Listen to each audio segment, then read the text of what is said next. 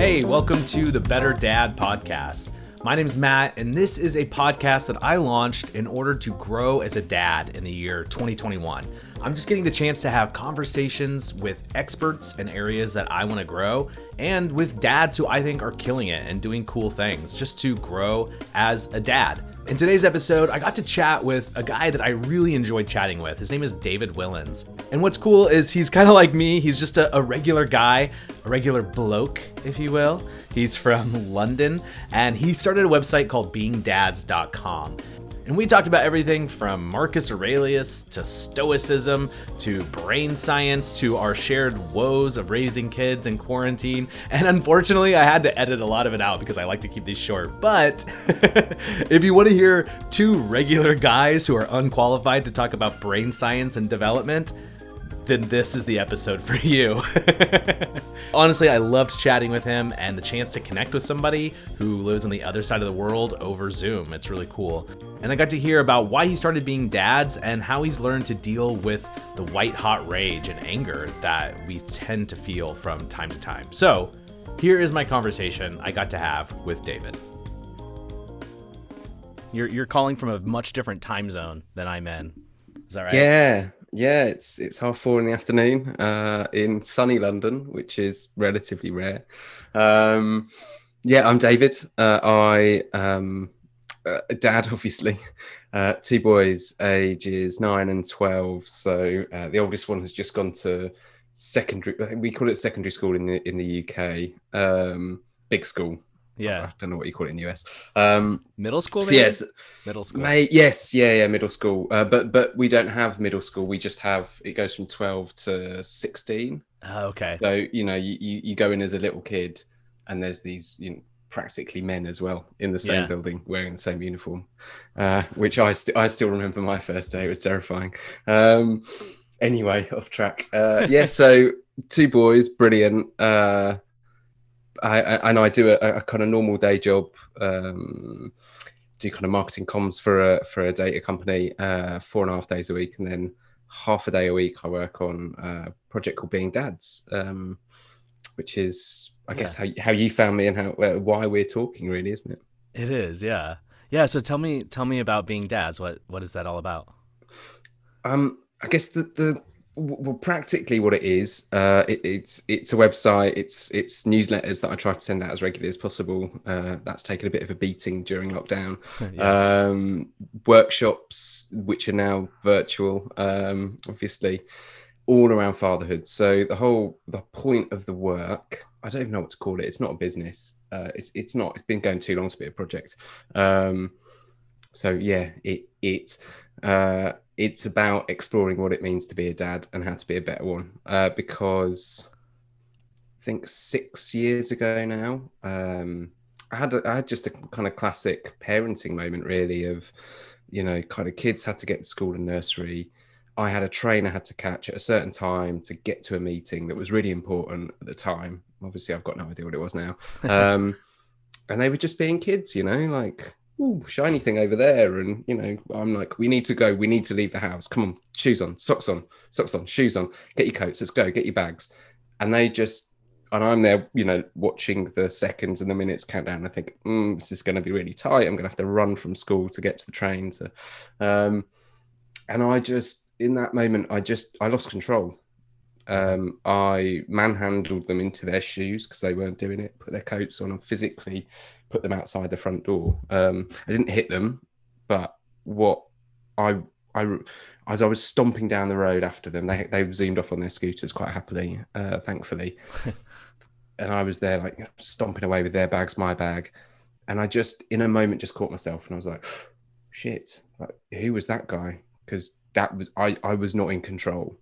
And that scared the hell out of me. And I was like, God, that's Angry Dad, right? That's who that bloke was. I never want to be him, never wanted to be him, definitely don't want to inhabit that person again. And a lot of my job is around asking questions, is one way of thinking about it. So I was like, well, if I don't want to be that guy, what do I want to be? Like, what does good look like? And I was like, okay, so there's some stuff I can take from my dad, who's brilliant, but we have a different value set, live in a different part of the world. Yeah. Time's very different from when I grew up. And I was just like, well, I can't actually answer that question very well. That's a bit weird, isn't it? So I started speaking to other dads I knew and just saying, hey, I'm doing this thing because I needed a thing to be able to, I guess, give myself permission to say, I want to have a conversation with you about fatherhood, which in Yeah. and of itself is a bit bloody weird, right? Right. It's so funny. Yeah. And I started doing these conversations with friends and other blokes I knew who were interesting blokes or good dads. And a couple of them were like, it's been brilliant. I've never spent we talked for an hour and I worked out questions and things like that. But they were saying, I've never spent this long talking to anyone about fatherhood before. Hmm. What are you going to do with this? And so, well, I guess I'll publish it. I'll write some blogs.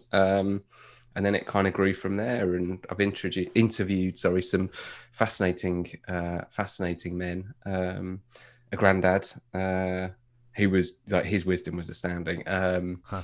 And then it's grew from there. I kind of was a friend of mine was at a big company, Unilever, and she was having a maternity coach. I was, what the hell's that? I didn't know that existed. Yeah.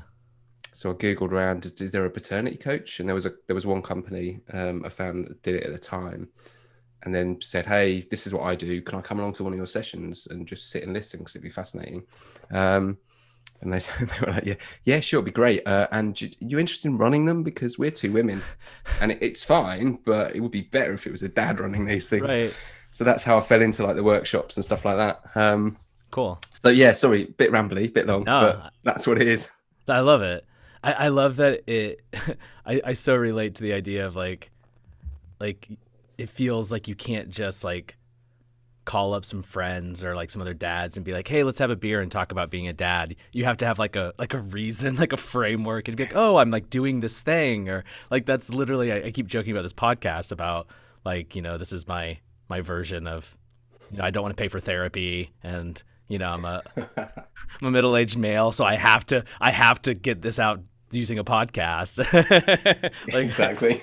you know what I mean? I have to have some sort of vehicle. It's like we tell ourselves, and it's like a joke, but it feels true. That we have to provide, give ourselves some sort of reason to be able to talk about things that are vulnerable and important to us, like being a dad or being a good dad. Yeah, that's really interesting because I kind of the writing bit I do, newsletters, blog posts, that sort of stuff. I can get into the zone on it relatively quickly, and each time I do it, I'm like, oh, this feels amazing. Like I'm just kind of exploring this idea of fatherhood and reflecting on it for what it means for me, and reading something else and being like, oh, and it just, I don't know, it isn't something that we would just go and, I can't at the moment anyway, but go and have a pint and talk about with a mate. You do ask like, how's family, how are the kids, but we always seem to stay at this surface level, don't we? Of kind of, they're being annoying because of this, or they've just done this and that's amazing and I'm really proud, and and anyway, then on to other stuff, right? We kind of skate over it quite quickly. Yeah. You know what? And there's several things I want to ask you about from what you just described, but that moment of realizing that you want to be something different or someone different than who you are at the moment is such a powerful moment. Like, do you feel like you had like kind of a clear sense of who you wanted to be in the future? Like, were you able to like kind of say, this is what I want to look like someday as a dad or as a man? Or I've always, I think quite a lot. I'm a bit of an overthinker, which in some respects is great. In other respects, it's mental. You kind of go around in your own head, beat yourself up and all that sort of stuff. But I've always thought about stuff like, where do I want to be at the end of the year? What's this thing that I'm doing? Why am I doing it? What's important? What do I want to get out of it? So I've always asked a lot of questions. Okay. In terms of kind of, and I have done a bit of, and I read a lot, so I have done kind of some of that stuff of like, when I'm old, what do I want to be like? What do I want to have done or not? Or, what do I want to have or not? So I've always thought about that stuff. I think with fatherhood, it's really difficult because it's not tangible, it's not measurable. The only way I've found to think about it in a helpful way has been, what kind of relationship do I want with my kids and my grandkids? Yeah. And and therefore, so if I want them to be able to talk to me about anything. I mean, that sounds a bit trite, but tell me about their problems and tell me about their their successes. So in that case, I've got to really be in the moment when they tell me about their successes now and their wins, which might be really small, because as a grown up, right, our world's much bigger, whereas a little kid, the things that they feel a massive sense of achievement over, we can look at, and if we're not careful, we'll just be like, oh, that's nice. Yeah. On we go, because all it is in effect something that we can do, because we've been doing things in our lives for decades, whereas they've only had a few years to do stuff. So obviously our levels of competence and capability are going to be significantly higher than theirs. So there's that sort of stuff of, like, I want them to come to me to celebrate success, etc. So what does that look like, and how do I therefore think about it now? And then the other stuff of, I mean, and this doesn't necessarily go for that kind of being an old man and wanting my kids to tell me stuff. Yeah. It goes for like the periods of now of, I need my kids to be able to talk to me about how they're feeling, because if they're not able to do that, then things could get quite dark quite quickly over the next however many years. Because you, particularly given the last year everyone's had, like, you see the stats around child's mental ill health increasing. I've got two boys are statistically more likely to get addicted to bad things, to get into violence and crime, etc. We live in a big city. They're increasingly more likely to commit suicide. So it could get quite, and I know that's a bit extreme, right? But it could get like that, and it's that would be horrible. I definitely don't want that. So what is the thing that I can do to avoid that? It's just talking to my kids and getting them to open up a bit, and also therefore me doing it myself, right? Role modeling. And saying, actually, when I've had a crap day, or when I'm struggling with stuff, or whatever, I think I've lost track of the question, if I'm honest. No, but this is how my brain works, right? Yeah, I love it. Sorry.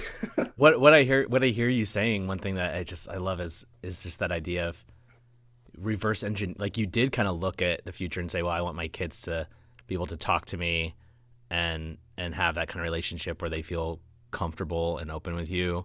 And then you had to reverse engineer that and say, okay, well, what do I need to do today to make that happen in the future? And I hear you, and that makes a lot of sense. Yeah. I mean, it doesn't mean it's something that I always do, because it's really hard to totally do. Like, my God, try and stay calm, and patient, and interested. Like, like it's the it's certainly the biggest challenge I've ever faced in my life, parenting. It is, isn't it? And isn't that weird? Like, it really is really hard. Yeah.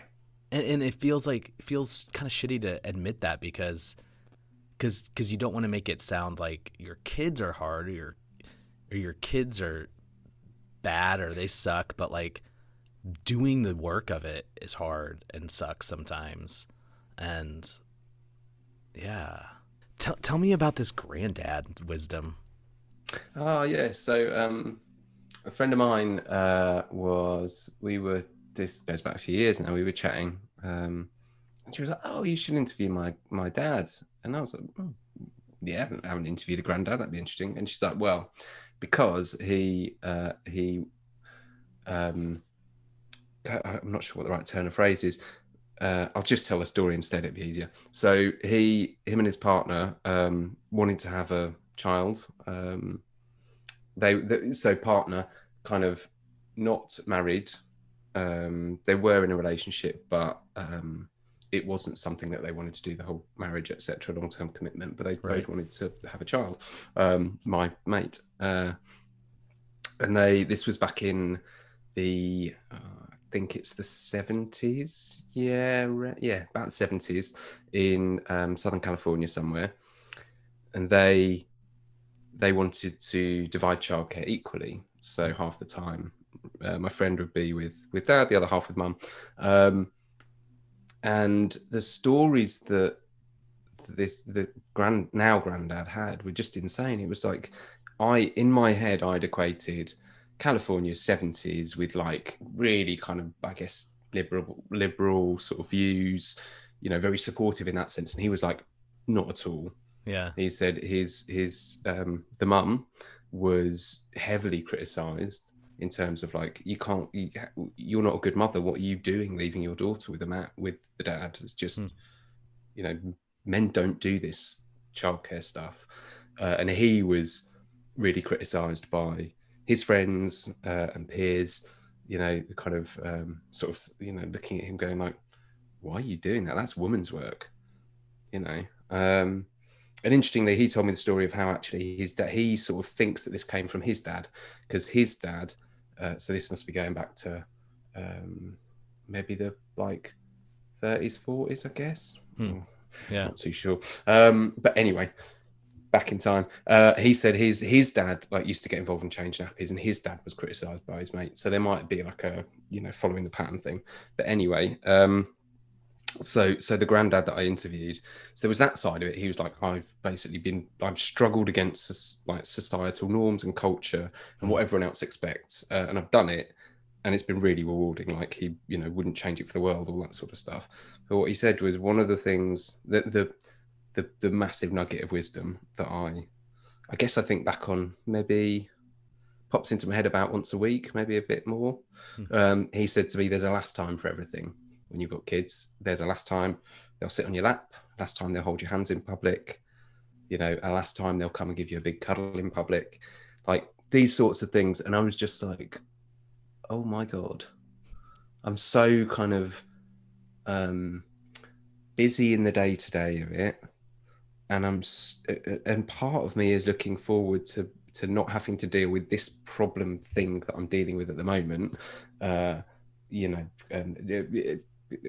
Toilet training, it's a big hassle, right? You want to get past that stage. You kind of, there's a chunky that's going, God, I just can't wait till they can do this by themselves. But his words just kind of made me like, oh, Jesus, yeah, he's right. My eldest, my kids are, they're children. They're not little kids, and they're actually, edging into teenage years. And I miss the magic of a 4-year-old and the mayhem they bring. That kind of, they don't really understand kind of reality and what's possible. They have no social inhibitions, and their mind is insanely creative. Yeah. And it's just wonderful. It's like you're this little being who is just imagining the world as it is and as you want it to be, and then just getting stuck into it and playing. And like I miss that. I don't have that anymore. I won't have that again, actually. So it's, well, yeah, who knows? Do you feel like that? What did you say? Old people are quite cool, actually, when you think about it. A lot more wisdom, and you never really appreciate it when you're growing up, do you? Anyway, it's so true. So I do want to revisit one very specific topic and ask you about that moment of clarity that you had around being kind of realizing you were like the angry dad. And because I think we've all had moments like that, and even just that, like that feeling of like manhandling your kids just like feels bad. Like, because this is just the most obvious thing in the world, but we're bigger than them. We're stronger than them. We can use our force to like scare them. And sometimes I feel like, I know I've definitely done that when like I'm mad or angry and I want to control them. They're not listening, and I want to control. I have to exert control, and I use like physical dominance to do that. Like even just in the movement, just in the way I move toward. I've just been aware of that. Like I'll move towards them faster to get them to move out, and that's an aggressive kind of like scary experience for a kid.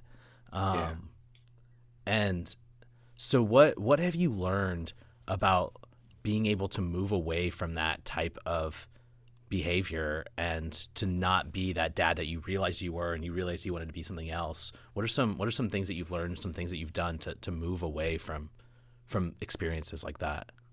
Yeah, I've done a lot because it really scared me.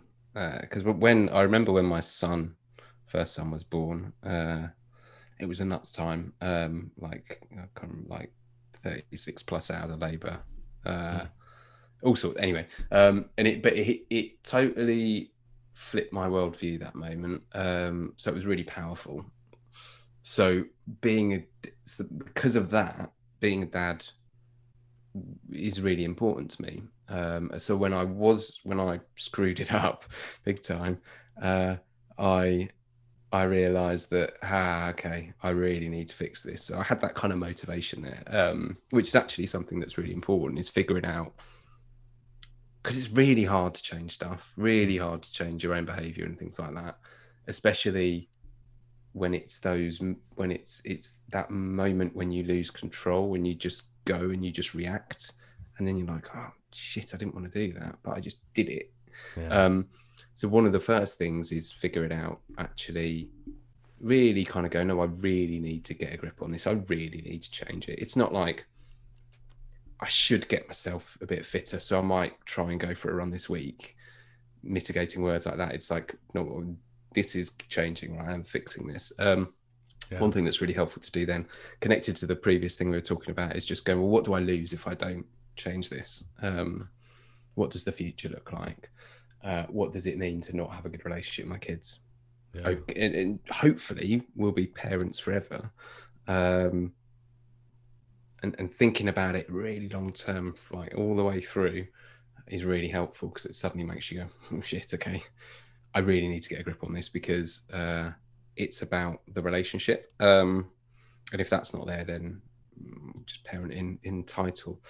So anyway, so motivations are one big key thing. And then there's some basic stuff around. So when you think about it, there's an event, and then which triggers a reaction.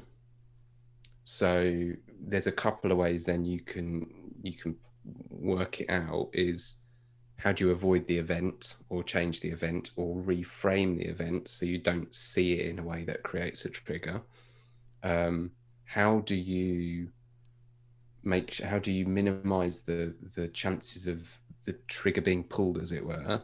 And then how do you create more space between the trigger being pulled and your reaction, your action? So looking at each one of those, it's the basic stuff is in the middle. How do I stop getting triggered so much? And that's just things like getting a good night's sleep, exercising, eating well, etc. Like, I get hangry, and so I know that I need to make sure I've had a bit of food at certain points of the day, when I'm with my kids and all that sort of stuff, or to know that I'm feeling a bit short-tempered because I haven't eaten anything for 3 hours.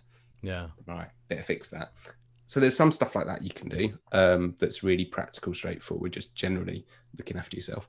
In terms of the event itself, something that is we sort of, many people operate on the unquestioned assumption that there's a sort of hierarchy in the family. Kids at the bottom, parents at the top. What I say goes. I'm in control.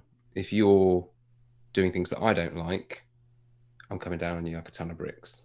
But actually, like families don't have org charts. We're teams, right? And each one brings different things. And yes, we're older, so we have more responsibility, and we have to set boundaries and rules and things like that.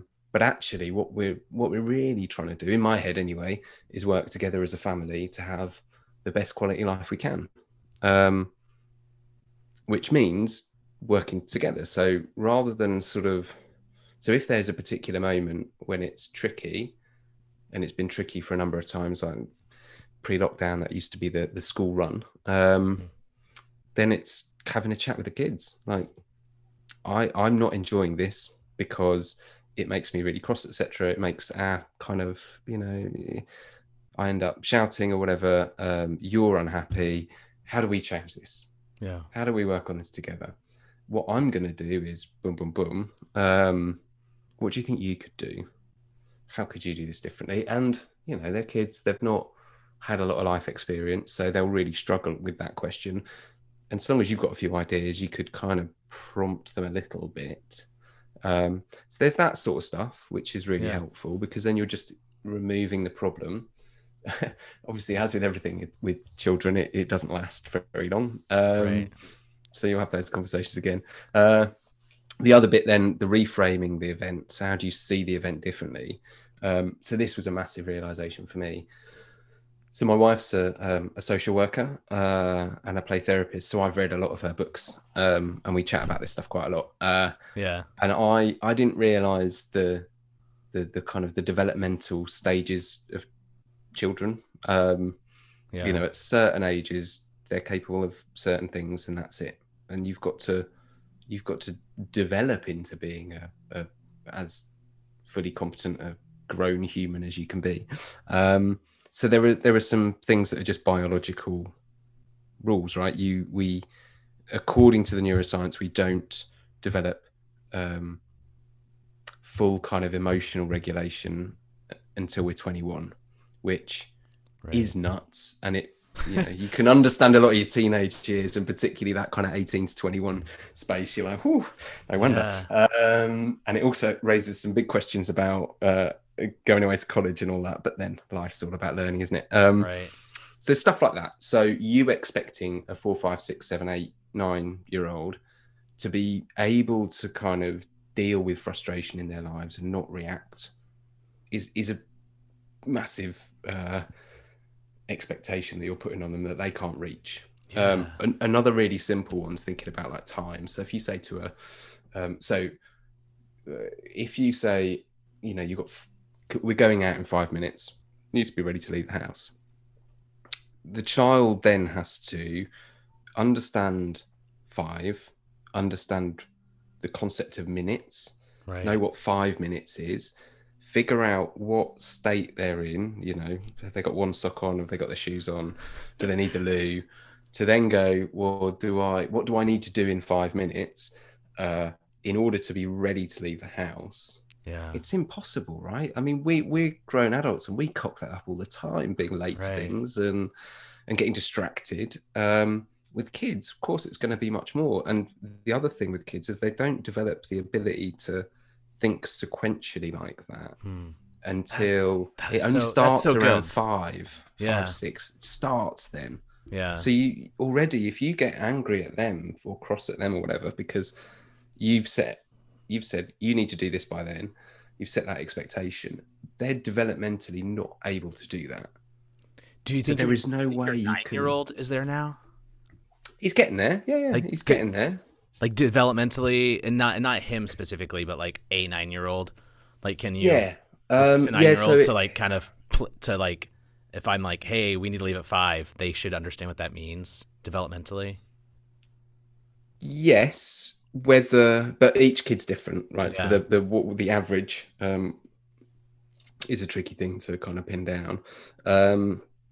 They should do, but then you've also got to chuck in contextual factors then, like, so if they are reading a book or watching a program or whatever, or they're absorbed in something, and you're like, blah blah blah blah, 5 o'clock, they're like,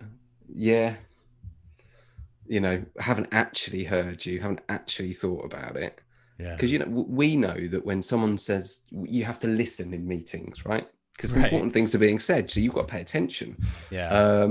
They haven't necessarily learned. They haven't necessarily learned that yet. Because at school, you have to pay attention, but sometimes a lot of it's quite boring. Sometimes you've done it a bit before. Sometimes you've, the teacher's talking about something else or to some other people, so you don't listen. It's like, it does take a bit of practice to get the basics right. And we often don't give our kids the credit for that. I think mainly because we hang around with grown-ups who have got all that stuff down. Mostly.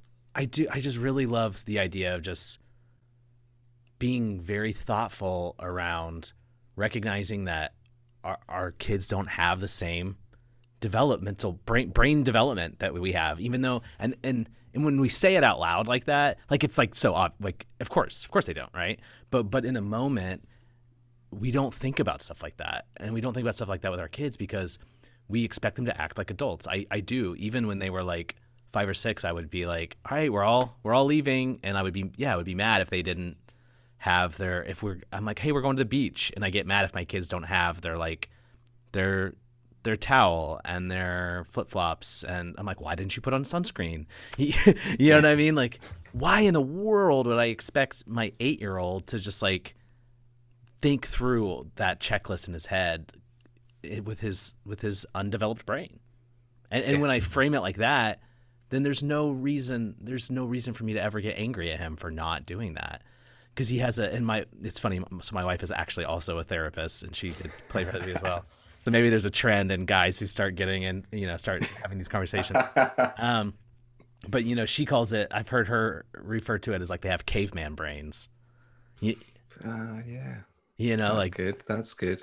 And I think there's been times when I've tried to remind myself of that, like, oh, and their little like caveman brain, they don't understand what this means. They don't understand what this is all about.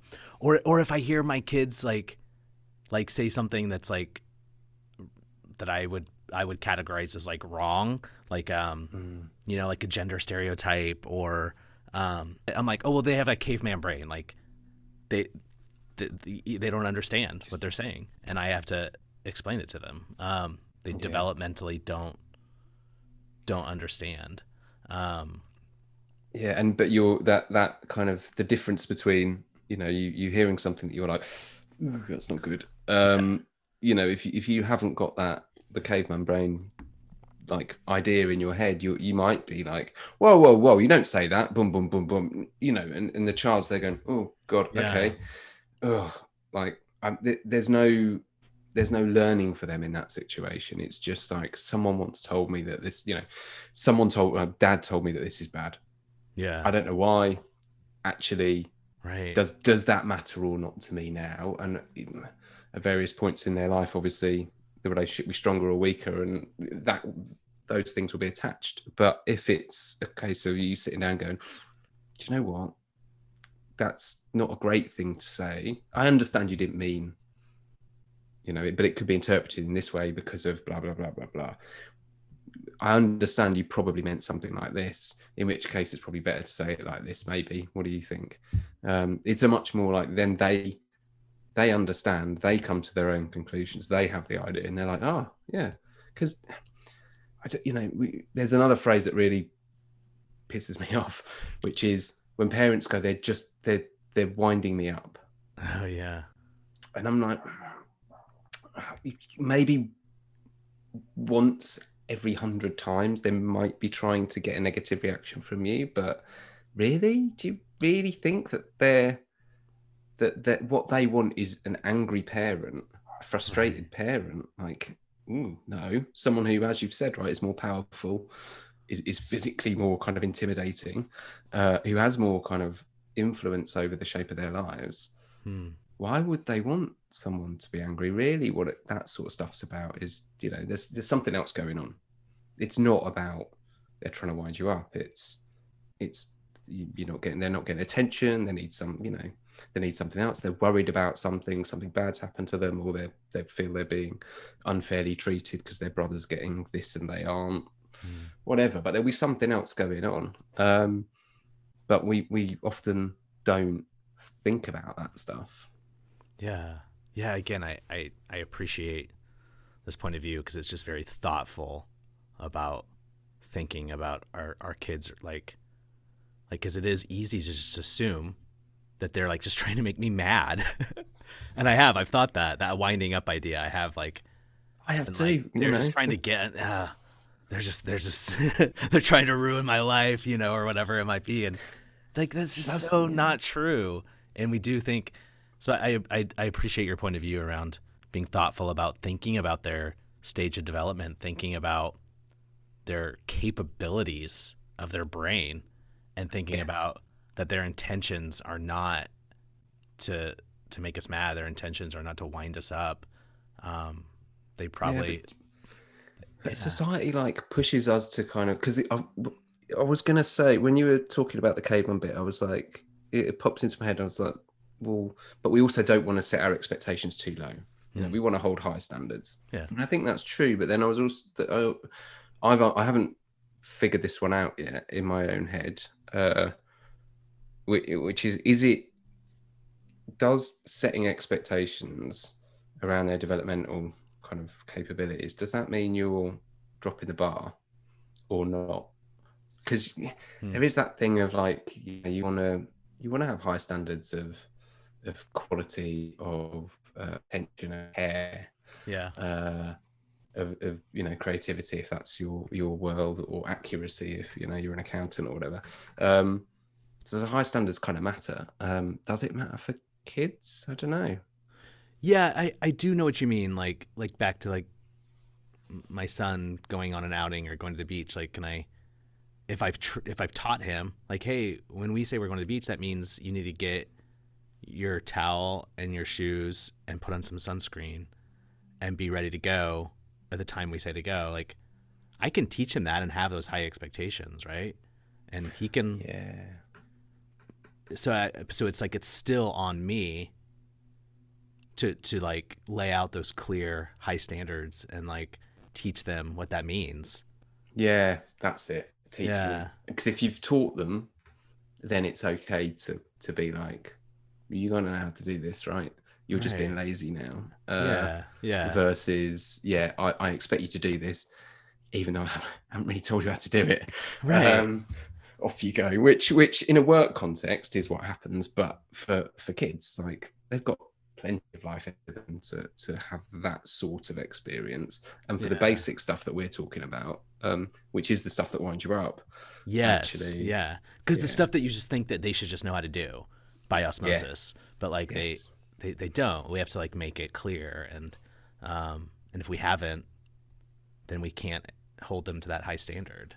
Yeah, I think that makes perfect sense, right? Because I just think my kids, they can be really lazy.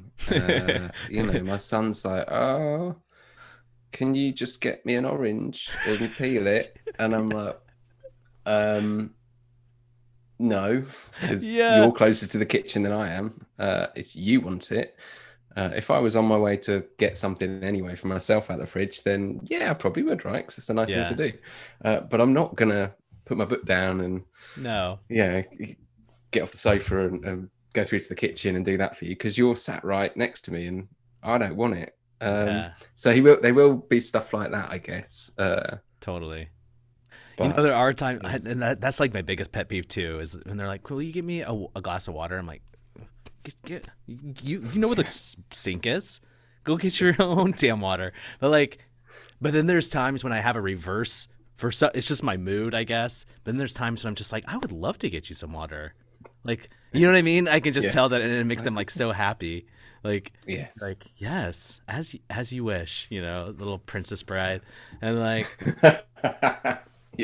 and that just like feels really good to do that, but it's definitely not not the norm. Like swings and roundabouts. Like, what am I trying to say? Swings and roundabouts. Like, you want to be really attentive and show them you love them and really look after them and all that stuff. But actually, sometimes, a lot of the time, if we're all about trying to equip them so that they can go off, leave the home and go off into the world and make their way and live fulfilling lives, and we kind of got to neglect them a little bit in a way as well, haven't we? Because they've got to figure out this stuff and do it themselves and get to a point where it's second nature, and they can, I'm hungry, I'll go and sort myself out a snack, go make a sandwich, it's dinner time, we'll make some dinner. So I guess we've got to be careful with that kind of wanting to really, and there's a thing that's read quite a bit about overparenting, which we apparently, our generations has a tendency to do. The and coddling, and children have become more central, like the central focal point of the family, whereas previous generations, kids were a little bit more secondary. Like, mum and dad are doing this, you guys have to come. This is what's happening. This is what's happening. Whereas we've sort of swung a little bit the other way, I think, is what I read in the Yeah, I research. think that's right. Everyone's lives different. I've got sirens going on at my door. You're talking about going to the beach. It's quite a long way from me, Yeah, it's very different. That's why I was really happy to get a chance to talk to you from all the way across the ocean here and a continent. So Yeah. yeah. I'm really glad you invited me, Matt. Thank you. I've enjoyed the conversation. Yeah, me too. Thank you, David. So people can find you at beingdads.com, right? Yeah. Yeah. That's your website. Yeah, that's the best place. It's a bit haphazardly updated, but that's because it's so the thing that my son did that when he was first born that totally changed my worldview is I always used to be one of these people who was like, why aren't I doing that? Why haven't I got this? Well, I should be at this level. I should be doing that kind of work, etc., etc. There was all like, I liken it to a kind of, there's little me at the bottom looking up in this pyramid of all these aspirations and wishes and demands and just basically beating the shit out of myself for not achieving them. But when my son came along, it totally flipped the other way around. And suddenly I was like, well, there's all this stuff I'd quite like to do and be nice. But the reality is the kids and family are number one. Number two is, my health and my work in order to provide for that. And then there's all this other stuff, which would be nice, but it made me so much lighter. So the reason why the website is relatively is updated haphazardly is because it's definitely third priority, right? Right. Kids come first, then my ability to provide for them, so my physical, mental well-being as well as work. Yeah. And then being dad stuff. Yeah, passion projects. So I love it. Yeah, but it's going to be a long-term thing. It already is. Nice. I'm not going to stop anytime soon. So apologies for it being a bit out of date on occasion. But That's great. We get it, and I appreciate it. So thank you, and thanks again for taking the time to chat with me. Matt, no problem. Thanks very much. Thank you, David, and thank you if you made it this far. I would love it if you would subscribe and maybe give it 5 stars on the old whatever platform you're using. Might as well. You made it this far. Thank you. I would appreciate it. And we'll talk to you next time.